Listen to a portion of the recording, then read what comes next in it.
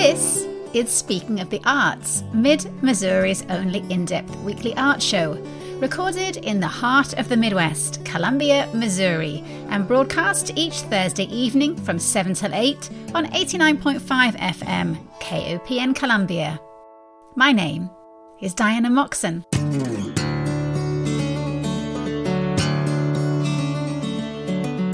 This week is a little bit of a mashup show. We have a brand new chat with actor Richard Harris, who is appearing in an August Wilson play in St. Louis, and who I had hoped to chat with earlier in May when the play first opened. But our chat plans got thwarted by a change in schedule, so instead he is joining me on this week's show as the play comes to a close. Then we're going to revisit a chat from last year with jewellery artist Alison Norfleet Bringer.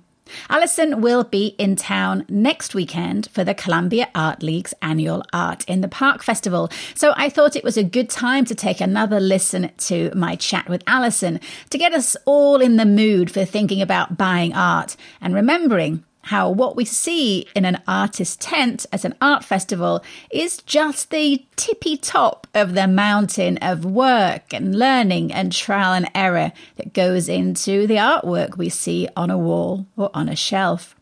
And then to round off the show, I thought we'd take another listen to an interview I really enjoyed a few weeks ago with the incomparable Anthony Blodder, who has brought so much excellence in performance and voice to university and community stages over his past 5 years at Mizzou. So, first stop today, theatre. The playwright August Wilson is a towering figure of 20th century American theatre.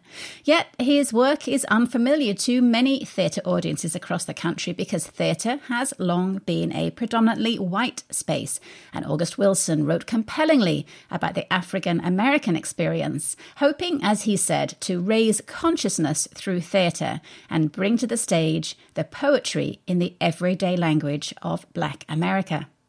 Back in February, Wilson's play Fences was performed for the first time on the Columbia Entertainment Company stage, directed by and featuring my guest, actor, director and music producer Richard Harris. Fences is one of 10 plays that form Wilson's Pittsburgh cycle, which explores the lives and heritage of the African American community through each decade of the 20th century, from the vantage point of Pittsburgh's Hill District. Wilson did not write the plays in chronological order, instead hopping between decades, so that the very first play of the century, Gem of the Ocean, was in fact the 9th play he wrote. But the very first play he wrote back in 1979, called Jitney, was set in that same decade. And this weekend is your last chance to see the play at the Black Rep Theatre of St. Louis, and playing one of its 9 characters is Columbia's very own Richard Harris. Richard, it is always a pleasure to welcome you back to Speaking of the Arts. The pleasure is always mine, Miss Moxon. Thank you so much for having me here, and I am so honored to be here on your show once again. Thank you so much. Well, you created such a wonderfully intense and memorable production of Fences for Columbia audiences with a truly stellar cast. What did you think of the play's reception by local audiences here? I was so humbled and overwhelmed by all the accolades and the people just showing up and giving us support and even being interested in watching that art be displayed. I was just so humbled by the community. And I mean, it was absolutely a community theater amongst a diseased pandemic, you know what I'm saying, where everybody had to be masked. And we actually went through a couple of incidents where we had cast members being infected, which made the way for me to have to be in the play. And we still pulled it off with the help of all of the board at CEC, Columbia Entertainment Company, and the help of Enola White, who is the director of that theater. It was just so wonderful. It was pretty emotional to see how the community came out and gave us so much love. And it was just extraordinary, the whole experience. And I thank Columbia so much for that. And for the cast, too, I mean, this is the first time that local Black and brown actors have had a chance to be in a Wilson play. What was the feedback from the cast? Absolutely. And I think the feedback was something that was not surprising, that it was like, okay, yeah, this place is full of talent. This place is full of people that can digest and deal with that kind of August Wilson, just deal with August Wilson in that capacity. I was pleasantly surprised, and I think they were pleasantly surprised that there was something out there that they could do, because they had been in the shadows. And I think it was a shadow of our own making, most of all, not letting it be known that they were standing there. That kind of talent was actually standing there in the community, not letting it be known that they were there with their hands up. And once they found a vehicle, it was like, oh, man, we can do this. We know this. This is us. This is speaking to me. And I mean, we pulled it off, and it was like, hey, Columbia is full of talent. I'm presuming that you have plans to bring more of Wilson's Pittsburgh cycle plays to Columbia. What's next? You know, I'm hoping that we bring all of them. I hope we finish the cycle. You know, you get a diploma or you get a certificate once you complete the cycle. And I'm hoping that Columbia will be on that list. And I think the next play, I'm thinking, and I could be overstepping, but I think the next one is going to be Ma Rainey. Ma Rainey's Black Bottom that CEC is going to try to produce next. But hey, I might be wrong, but I'm hoping that all 10 will make it to this community. Well, this is the last week of your performance with the Black Rep Theatre in St. Louis in Wilson's play Jitney, which is set in 1977 in a Jitney cab company in Pittsburgh's Hill District. So give us an overview of the story arc of that play.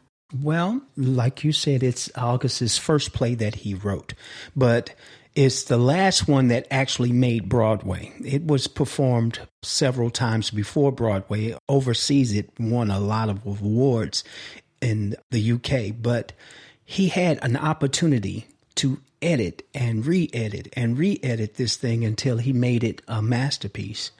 And it actually takes place when he was in his prime as a young man, so he knew what he was talking about because of his own experience. You know, when he was talking about these guys, all of the guys in this play, I think, had a little August Wilson in them, you know, or his family was involved. Of course, you know, is his father and himself, they show up in all of his plays.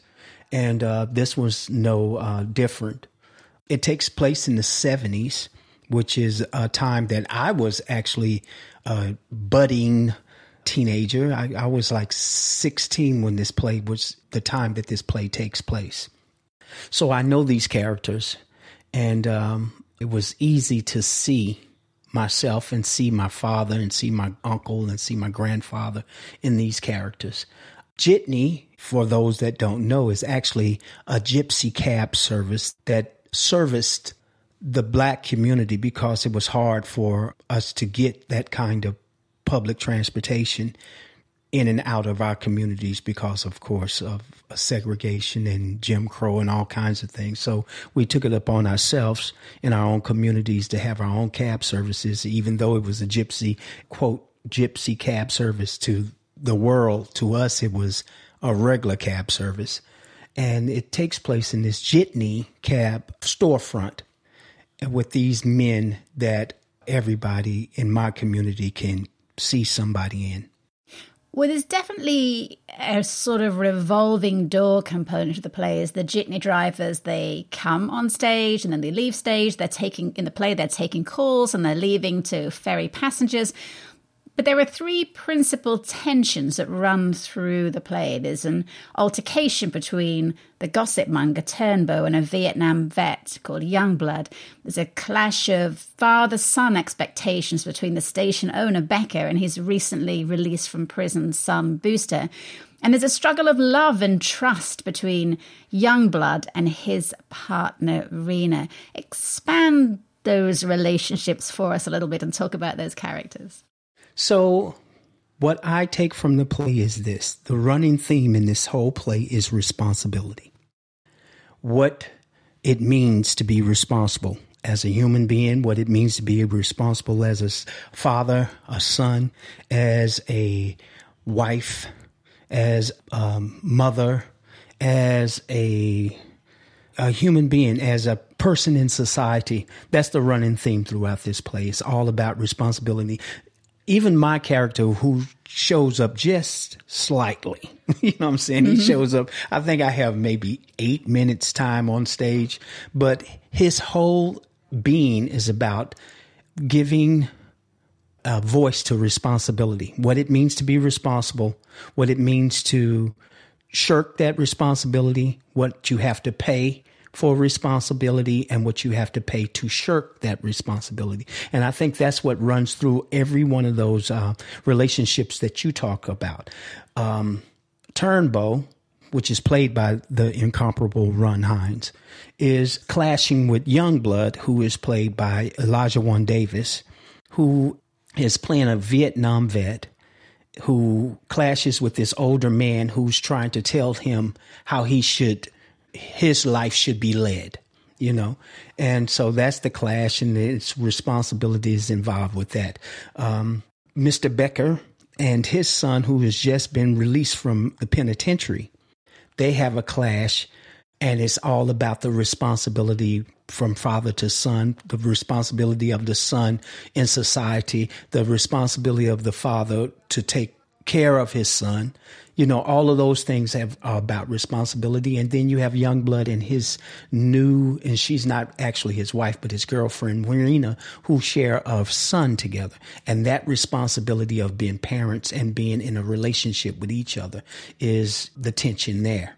So I think that the whole play is I think that August, what he's trying to do is trying to tell people, or trying to share with people, the idea of responsibility. And that's what I got from it. And I'm hoping that's what everybody else will see. And August, in his own life, his father departed the family when he was young. And so he talks a lot about how the women in his plays are strong women, like his mother was. And in this play, there is only one woman, Youngblood's partner and the mother of his child, Rena. And she is struggling to hold the household together, to care for the son, to go to school herself, and to love a man who she thinks is being unfaithful to her.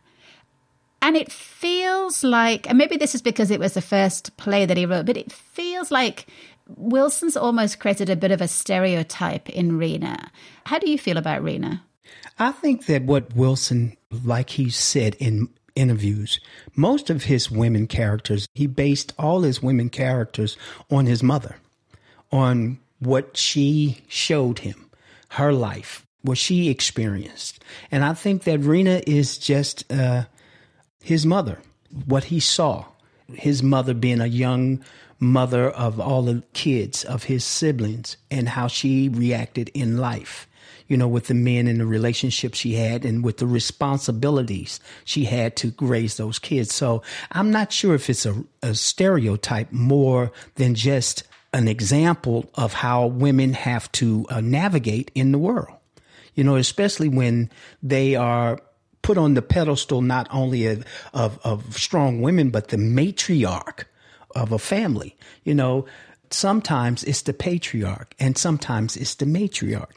And he grew up with a woman being the matriarch. So she has these sensibilities and she has this power and she has to have this kind of strength to do certain things and to see certain things. And that's basically who Rena was.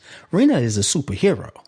You know, as far as I'm concerned, she's a superhero, but she's also a person with passion and empathy for the man that she loves. You know, and she's trying her best to hold on to this man. She's trying her best to guide him in the direction that will help him and help her family. And I think that that is a direct line between August, what he felt his mother was doing, raising them, and dealing with the relationship she had outside of his father.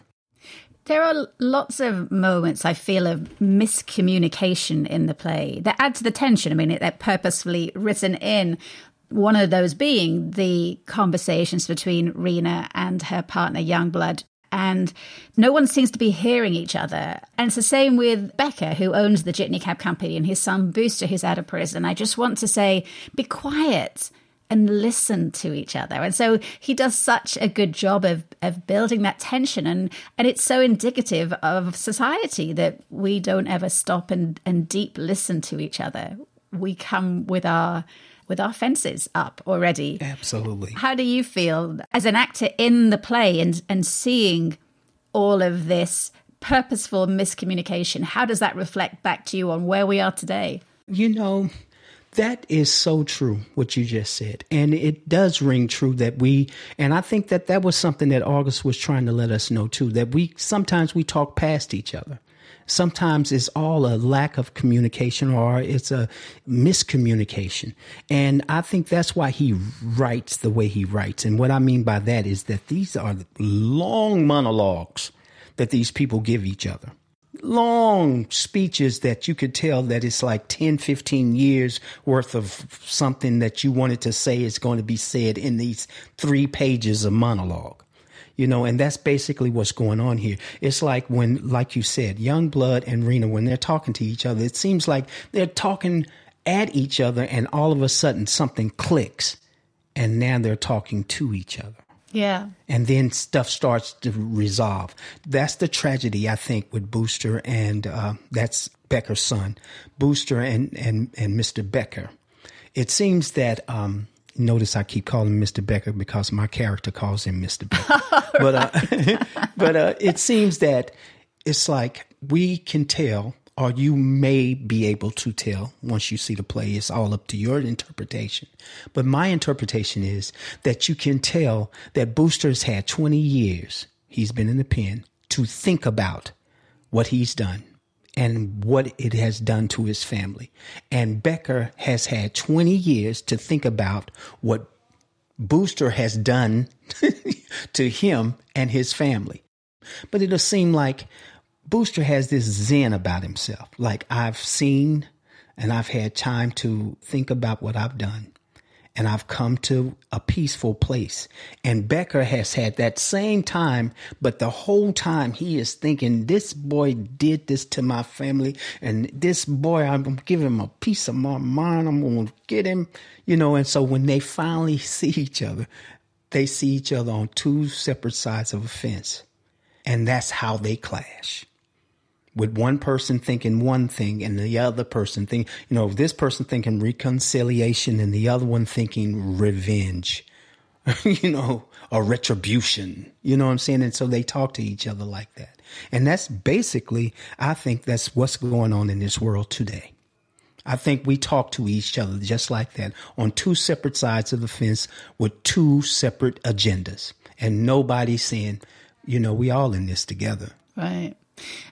Looking at the play through a 2022 lens, are there moments to you that feel either particularly vibrant and true or maybe noticeably out of kilter with the times we now live in? I think that's kind of complicated to answer because I think that a lot of it still runs true. It will always run true how a man thinks of his son or how a son thinks of his father. Certain things will always run true, how older people think of younger people and how younger people think of older people. I think that's always going to be. But I think that as far as society, we've come a ways, not there yet, of seeing each other. We've made progress, but not enough. I think that one of the things that August has always said that was a problem to him is that integration, that great thing about integration. It's a positive thing that Martin Luther King and everybody else that I know of that was in the civil rights movement wanted was integration. And August was one of the first people to say, which was to his detriment and controversy, was that I don't think we should have left the South like we did. I think that if we'd have stayed put and held on to our own, we would be in a better place. He believed that. And I think that That's the one thing that's not available to African Americans now. And that's a neighborhood that is vibrant because everybody are neighbors. Right now, our neighborhoods are non-existent. And if they are, they have what they have is left to them are people impoverished. You know, it used to be a time that you'd go to a black neighborhood and the doctor and the gambler and the grocer and the preacher and the accountant, they all stayed on the same block. And they all had an opportunity to help you raise your child that was running around the streets, riding his bicycle and stuff. And Miss Franklin would say, boy, I'll tell your mama, you better get out that street. And you say, yes, Miss Franklin, you get out that street because you know she would. Well, now being integrated like we are, we don't have that kind of neighborly thing. But I also understand what my grandmother said when she moved to a white neighborhood and they burnt down her house. She turned to the neighbors and she said, if you'd only given us a chance, we'd have been some good neighbors, you know. So there we have that paradox. And I think that's what Jitney shows us, that it shows us what could have been and how far we've come to make it better. But it's almost like responsibility. You pay for what you do. Sometimes this is a good payment and sometimes this is a bad payment, but you pay for what you do. You're responsible. So you play Fillmore in the play, but for a brief moment, the director of Jitney switched you to play one of the leads in the play, Turnbow. And I'm not going to talk about it. Now, I'll have a drink with you and we will talk about it, but I'm not going to talk about it on this show. I was going to say, I'm sure you're going to be very diplomatic about it. Absolutely. I'm not going to talk about it. Well, it was a lot. I mean, so you've now learned two parts. So maybe definitely. We should do Jitney in Columbia because you know, if we do Jitney in Columbia, I will not be directing. I will be auditioning for Turnbow. That's for real because I know that character. I know that role. That's what I got from that whole experience is that I had an opportunity to rehearse and to learn that part.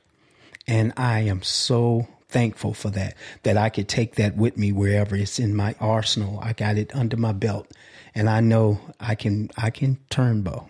I know that. It's funny, when I read the play, I thought, well, surely you're Turnbow. Mm-hmm. I mean, it just seemed to have you written all over it. Well, I surely appreciate that. And hopefully I won't what they call age out of the role. He's the oldest guy in the house, so I don't think I'd age out of the role.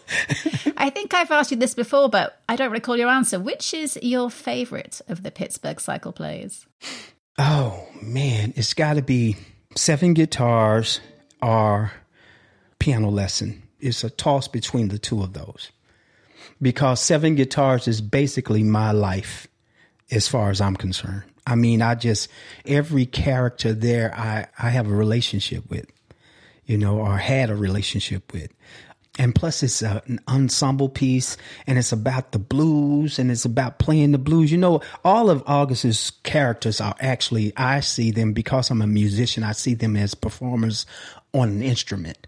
It's their instrument, but it's like the sax player has a solo, then the trumpet player has a solo, and the accompaniment from the bass player and the rhythm section with the keyboard player, and then here comes this blues guitar lick that comes through, you know, and that's basically what's happening with all of his plays. That's what tugs on my heart, and that makes 7 Guitars tug really hard on my heart because it's an ensemble piece, and it's about a man searching to be a blues artist or a musician. And that's who I am. Of course, a lot of people say that Ma Rainey's Black Bottom would do the same thing to me. And it does in some ways, but it's 7 Guitars because of the way that he wrote it and why he wrote it. Have you performed in all of the plays? No. And that's what's going to keep me alive and kicking. Like my grandmother says, alive and kicking is because I am set.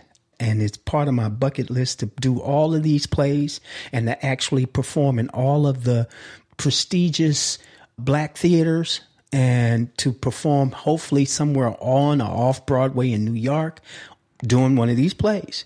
And so that's my bucket list, is to do the cycle, first of all, and then to do the cycle in prestigious places that Black theater has been done, like the Camerou, where another Missourian, Langston Hughes, cut his teeth. I would love to do that.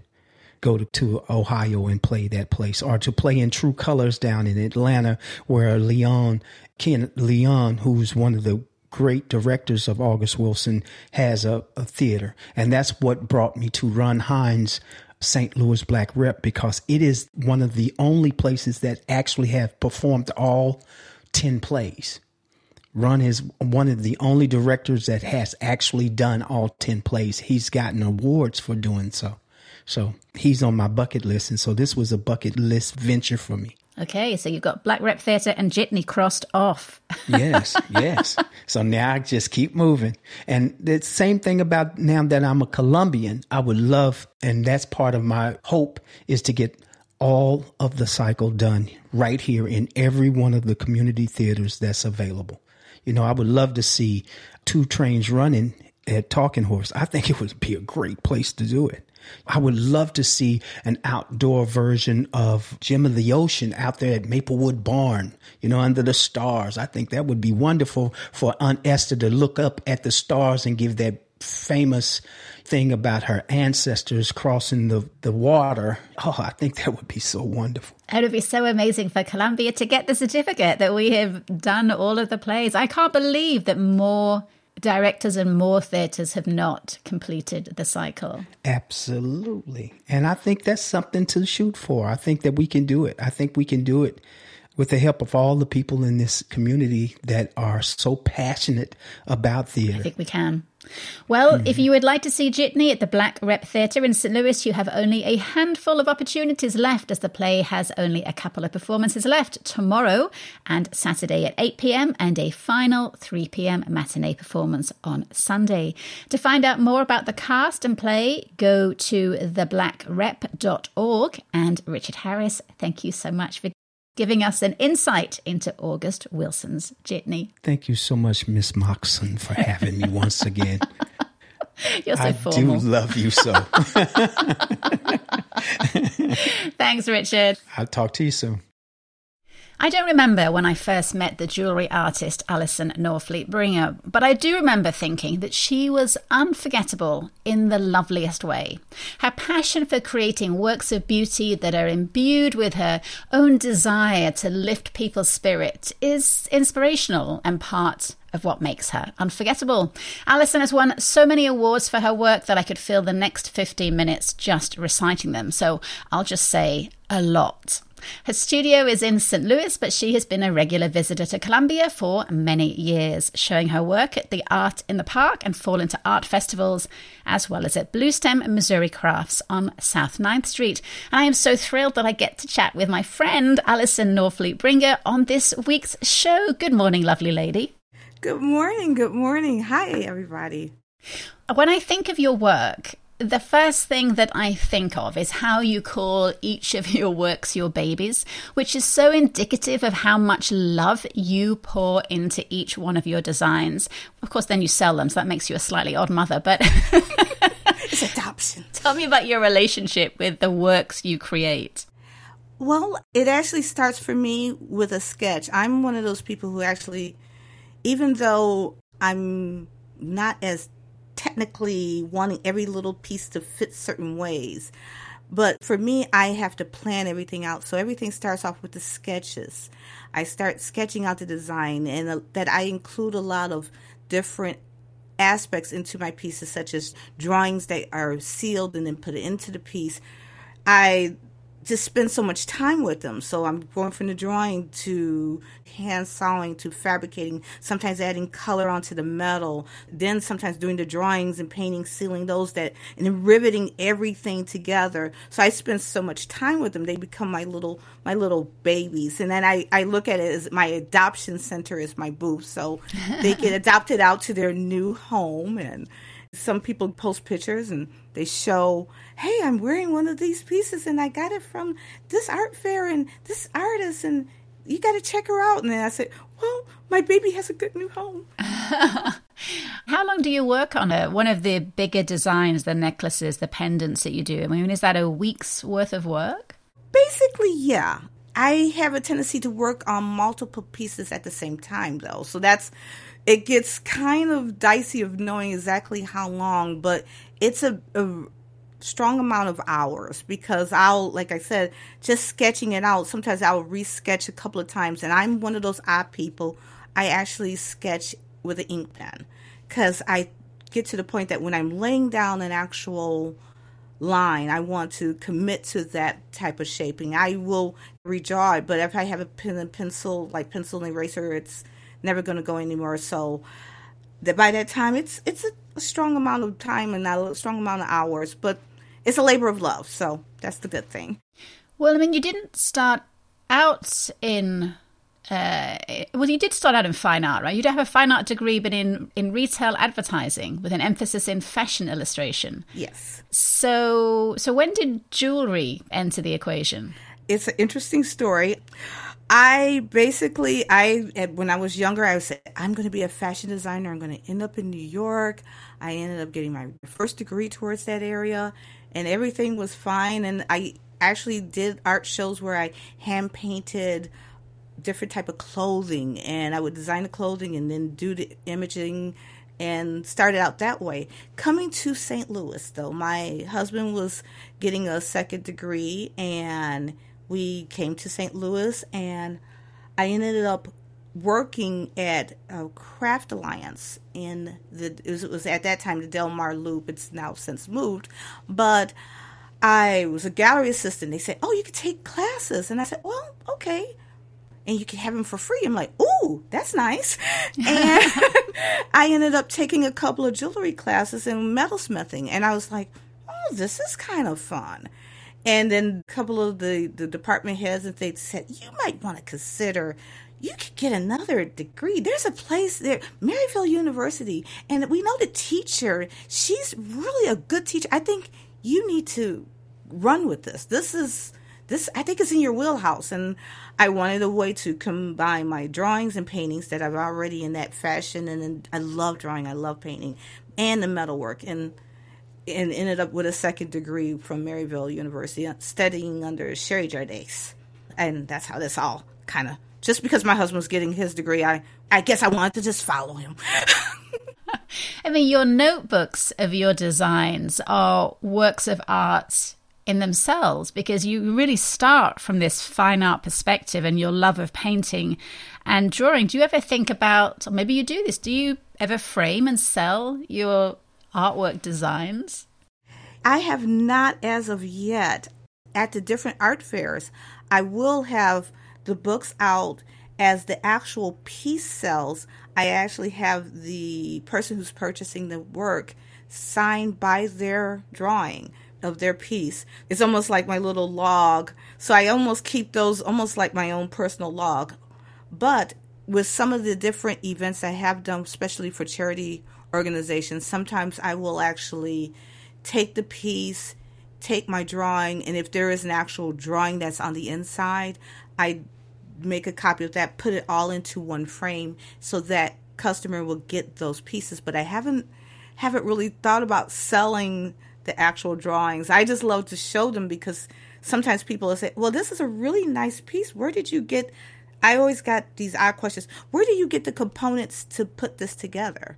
And I'm like, well, no, I created, I hand saw, I say, jeweler saw in a dream, and then I'll lay the piece onto the drawing, and then people really get it. Like, oh, it's from that drawing all the way to what I'm wearing. So then I say, yes. So I keep them around as the connection, so they can feel that whole line of how it actually came from drawing to what they're wearing. How would you describe your jewelry to people who haven't seen it, or people listening on a radio, say? I definitely makes media assemblage jewelry. I'm a person who really wants, rather than the art being on the wall, I want the art to be with that person. They can wear it, and then they don't have to worry about having a dinner party and having, showing the pieces on the wall. They get to wear it with them wherever they are. I really want it to be that wearable art piece. I like them to all be each one original. I have certain lines that I have somewhat multiples of, even though they're going to be different within themselves because I'm hand making each piece. But the larger ones that you're speaking of, I make that one. It is retired as soon as it finds its home. I write the date and it's over. That person owns that original. They don't see that. They don't see their self coming and going. One of the things that is incredible about your work is that every piece is unique, but there must have been times when you felt like, oh man, I really nailed this particular design, and you could sell it 10 times. I mean, how do you stop yourself from repeating designs? The way that I kind of do that is that I want it to be such an original piece, and I want it to be that belongs to that person, that part of it, that connection with that customer, that patron. I really want them to feel special, that they don't go and they say, oh, well, which show were you at when you got yours? And that idea kind of makes me my eye twitches. So I try to just really look at the fact of creating that piece, letting that piece go to its home. And then it also helps me to say, well, I can't remake this. It helps to open me up to new materials, new products, because I'm always finding different ways to create new pieces and to be able to kind of express where my direction is now. So it's a win-win in that way. It's kind of a bad if it's something I totally love and I'm like, geez, I won't be able to. But then I always look, and I have a lot of friends who, different workshops, different things from across the country say, hey, you should try this new product, or hey, have you looked at that? And so that helps to ease that, oh, geez, I can't keep it fresh. Yeah, keep it, or I can't make that again. Oh, yeah. So what is your own jewelry collection like? Are there babies that you make and you just cannot part with? Yes. Yes, there has been some, and so usually at an art fair you'll see me wearing like these specific maybe 5 or 6 pieces that I get to the point I'm like, no, I can't do it. I've actually placed them out, put the price tag on them, and when I find someone getting ready to pick it up and I find myself like a small bead of sweat goes on the side of it, it's like, and then they end up going to another piece, and then they find their baby. And I'm like, and then my husband's usually, James, my husband's usually with the shows with me, and he's looking at me like, don't you dare. And I'm like, okay. And then the next thing I know is I pack everything up. That one gets packed aside in my luggage. And then the other, it's like, so the next day I have a new tag out. I have another piece in that spot. He said, yeah, you did it. I said, yeah, I can't let it go. No, can't do it. Is making your jewelry your full-time job? Yes. At this time, definitely. I used to work for a bead store, and they ended up closing. And once that happened, and my hours started dwindling down, I found myself saying, well, either I go and get another job, or I go ahead and go full tilt into doing the shows and doing my art. And I started to really research galleries, to represent myself in galleries, to do the different shows, the exhibitions. So that's how it became more towards full time. But you find out that it's kind of hard if you've already applied for shows, you've got accepted, and then your job says, well, we're not going to have hours for you. And then you try to get a job and they say, oh, we need you weekends. Well, that's not going to work. So I just had to make that decision. It's like, I love what I do. I really do. And so I said, well, let's just go for it. Alison, you are always such a joy to be with. Thank you so much for being with us this morning. Thank you so much for having me. Really appreciate this. Every now and again, I get to do what I like to think of as the arts exit interview, the last interview that a notable arts person gives before they leave our community and head out into the world to unite and conquer new arts pastures. It's always bittersweet, as talent should spread its wings far beyond our own community, but sad, of course, too, because then we can't seek them out on our own local stages or in our galleries. Anthony Bludder may not be broadly known across the Columbia community, but he is a significant presence in the Mizzou theatre and music community, and I have been following him for a few years as he performed on various Mizzou stages. Last time he was on this show, it was in the midst of the 2020 pandemic when he was being fabulous in an online musical called All the Spaces. Since then, he's been in multiple productions, of which I've seen him in the musical Rent, singing with the Odyssey Chamber Music Series, and he is always a towering stage presence. But his time at Mizzou is coming to an end, and this summer he heads to Florida Atlantic University in Boca Raton in Florida to pursue an MFA in acting. So it is a delight to welcome back to the show Anthony Coleman Bludder. Hello and farewell, Anthony. Hello. Yes, I know. So you arrived here as a bouncy freshman from Parkway Central High School in Chesterfield back in 2017, way back in the before times. And now half a decade has gone by and you have racked up a ton of accolades, awards, performances, and like all of us, probably a fine collection of face masks. What would you go back and tell that freshman? Wow. 5 years really flew. And I would say to my 18-year-old self to really take your time and to not rush a darn thing because it's all going to fly. And so every moment that I've had here has been, in the midst of, if it's classes and then I'm off to a rehearsal and then I have to practice for this and da-da-da-da-da. But I sometimes wasn't able to take the time to slow down and really say, wow, this is something that I'm going to cherish for the rest of my life, because you only get one undergrad experience and then you're off doing the rest of life. And so, yeah, just to slow down and really take it all in, everything. But realistically, I mean, did you ever have time to slow down? No.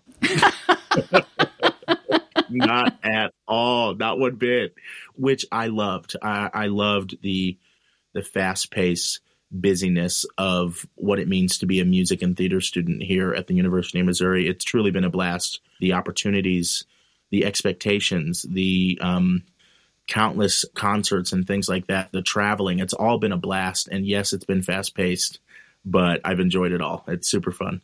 We all have expectations when we enter a new phase of life, and I'm curious how Mizzou stacked up for you compared to what you expected going into it. It has been everything and more. When looking at schools, I needed to be in a place that accepted me for me and allowed me to do me. And Mizzou Music, Mizzou Theater has really welcomed me with open arms to be myself. And so the countless opportunities to perform, to act, to be on stage, to do any and everything has been just a blessing, because you don't get that everywhere. And in this town of Columbia, Missouri, which I can proudly and happily call home here, the opportunities have been endless. And that's all you can want, really, in an undergraduate experience. Well, you have been nominated, applauded, awarded so very many times over the past few years. Tell me about some of the accolades that have meant the most to you. Well, summer of 2018, I won first place in National Nats, the musical theater section of National Nats. And that was mind-blowing, truly, because it allowed me to go, okay, I'm here. People see me for me, and I can go on stage and kill it. And I gained a ton of confidence from that specific award. But most recently, it would have to be the feat of doing Rent in the fall semester, playing Tom Collins, and then playing Figaro in Le Nozze di Figaro in the spring. Those two shows back to back really they were very difficult to do one against the other. You know, if I just did one and then a couple years later I did the other, it'd be a different story. But for me and the rest of these casts to do Rent in the fall and then a full 522-page opera in the spring, Italian opera, it was truly a feat that I was like, you know, looking back on it, I was just like, wow, I did that. And so I look forward to the other shows and the other projects that are coming up, because I know that I can do anything now that I've done those two shows back to back, because they were just monsters in their own rights. There is a lovely quote on your Facebook page from your voice teacher, Mizzou Associate Professor Stephen Tharp, who said, "If it seems like everything is going Anthony's way these days, maybe it's because he works his butt off and always readies himself for the next great step." And that really comes across in all of my interactions with you and seeing you on stages. What are the things that really drive you? That quote made me cry when he wrote it on Facebook, and I'm tearing up over here now because, you know, you put in the work and you do the things, and not all the time is it recognized. You know, you get the good jobs and the congratulations and things, but to have him say that on my Facebook page was just very, and it causes a lot of emotions, because it's like, man, you see me. But to the original question of what drives me, it's the fact that I can wake up every day and know that I'm doing what I love. It doesn't matter how much money I'm making. It doesn't matter where I'm living or how I'm living or whatever. It doesn't matter. I'm doing what I love every single day of the week. And I can be a shining light for someone in the audience. You know, someone told me the other day, just in a general conversation, we as musicians and as artists never know who we're going to touch, ever. We don't know how one instance on stage might touch somebody. And so knowing that I can do what I love and give that back to the younger generation or people who just needed to hear that specific song or you know, or needed to see that scene or whatever, being able to do that brings me so much joy, and that drives me every day to wake up and do what I do, because it's a blast, and to know that I touch people or that I may be touching people is awesome. I'm sure this is true of any era in the theatre department, but you have definitely been surrounded by a body of incredibly talented fellow students, as well as teachers, of course. I'm thinking of Murphy Ward, Simone Sparks, Casey Lynch, Samuel DeMuria, Jack Fulkerson, Renesha Green, and gosh, the list goes on. There are so many more. Tell me a little bit about some of the collaborations that you've been involved with, maybe away from the main stages and more with your contemporary students. That's been the best part, is we as a community, and this goes back to both theater and music, both of the areas, cultivating such an incredible community with student body and faculty. You know, we leave the stage and it's not like, okay, I'm going to collect my check and I'm going to go home and that's it. You know what I mean? We go out together. We have dinners. We hang out. We play video games. We do those things together. And so because we are outside of, you know, when we're off the stage, we do those things. When we come on the stage, when we get on the stage, it's that much more of a connection every time we get on stage, because we actually are taking time to get to know each other, and not just as actors, but as people, as artists, as food lovers, video game lovers, whatever the case may be. We're taking the time to really get to know each other. And so that's been a blessing, that I have people around me that I can truly call friends and not just associates. Talk to me about your voice. You have a voice that straddles opera and musical theatre. You are a bass baritone. But at the age of, are you 23? Yes.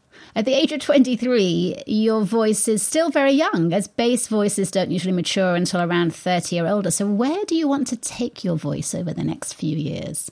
I am hoping, first off, let me say this. I love that I have been given the opportunities to do both, because that's not everywhere. But the fact that I can, like I said earlier, go from a fall Rent to a Spring Figaro really says something about this university and these two departments that they let that happen. I am really looking forward to see where my voice goes in the upcoming years because, yeah, the male voice doesn't stop until early 30s, mid 30s. So I could be continually changing until then. And I'm hoping that it goes up just for me. Like, I love having rich low notes, but I would love to have a confident, comfortable G sharp, A up top because it opens a lot of repertoire, a lot of characters that I can't necessarily play to their full potential at this moment in time. Do you control that, or is that just your genetic makeup? Sort of, kind of. With Professor Tharp, we work every day with warm-ups and things that are sort of stretching my vocal cords in the upper range. And so you work on what you have, which I have a pretty decent low range and mid-range. So you work on what you have, and then you do exercises and things, vocal exercises that help stretch the upper range. So hopefully in time, my vocal cords go, you know what? The stuff you've been practicing, that's where we want to go. And so, you know what I mean? And so they stretch enough to where I can do those things vocally. Hopefully. Who knows? Well, let's take a listen to a clip of you singing. This is recorded earlier this year, and it is the song Funny from the musical City of Angels. Funny, how'd I fail to see this little bedtime tale was funny? I could cry to think of all the irony I've missed. What an unusual twist. Right at the end of it, funny. Who could see that this pathetic scene would be so funny? Once you strain to find the grain of humor underneath, life double crosses with style, forcing you into a smile, so it can kick you in the teeth. Just desserts, we can all laugh till it hurts. At my expense, I'm accustomed to working on spec. I always pick up the check. I think it's funny. Who could top or make this comic opera more compelling? Once you weave in some deceit to even up the score, you'd have a soul on the floor that would be roaringly funny. Sad enough, my life's a joke that suffers in the telling. Just another hoary chestnut from the bottom drawer. I heard so often before that I can't laugh anymore.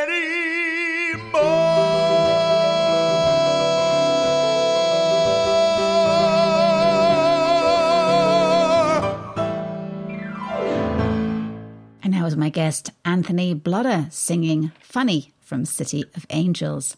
So this summer, you are heading off to Florida Atlantic University in Boca Raton in Florida to pursue an MFA in acting, which is almost a little surprising, as I thought for sure you'd be going off to do an MFA in voice. Tell me about this choice.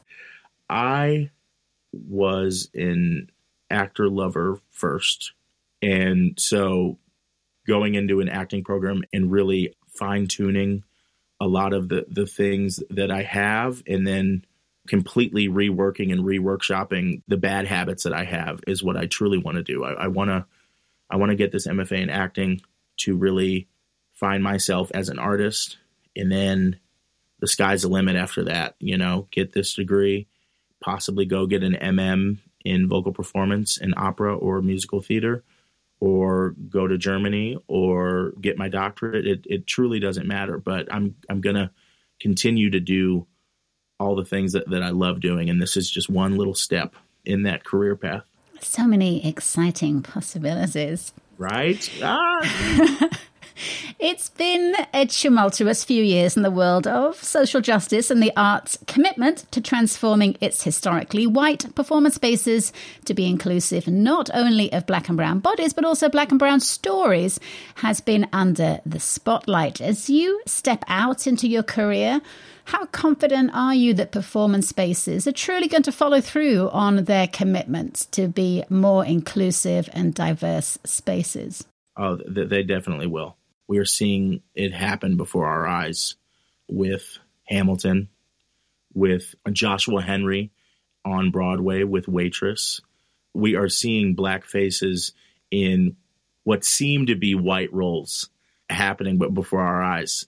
I hop on YouTube and I look up classical songs, and most of the time I see white faces doing these arias and these art songs and things like that. But more and more, I'm seeing more and more black and brown folks who are stepping into that and doing those songs. And I'm seeing videos with people that look like me, right? Mm. And that is the most important thing, that we are seeing people that look like us on stage in those roles, because then that tells us, okay, you know what? I can do this too because I see them doing it.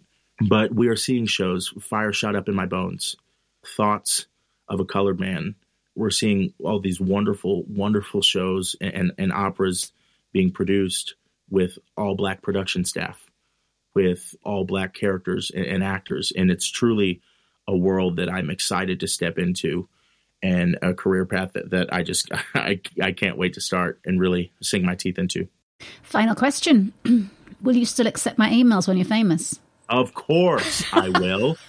You better email me.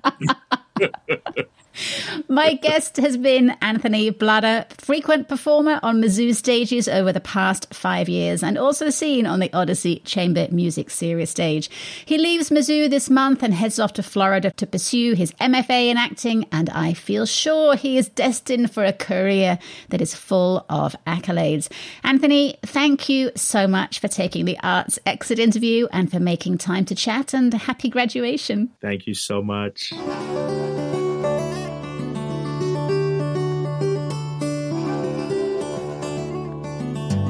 And that is it for another week.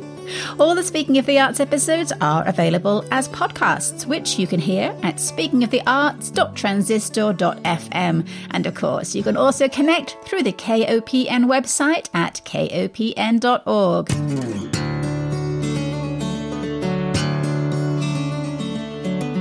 Thank you to my guest this evening, actor and director Richard Harris, artist Alison Norflute-Bringer, and actor Anthony Bludder. Thanks, as always, to guitarist Yasmin Williams, whose song, Restless Heart, opens and closes the show. You can hear more of her music on Bandcamp and on her website at yasminwilliamsmusic.com.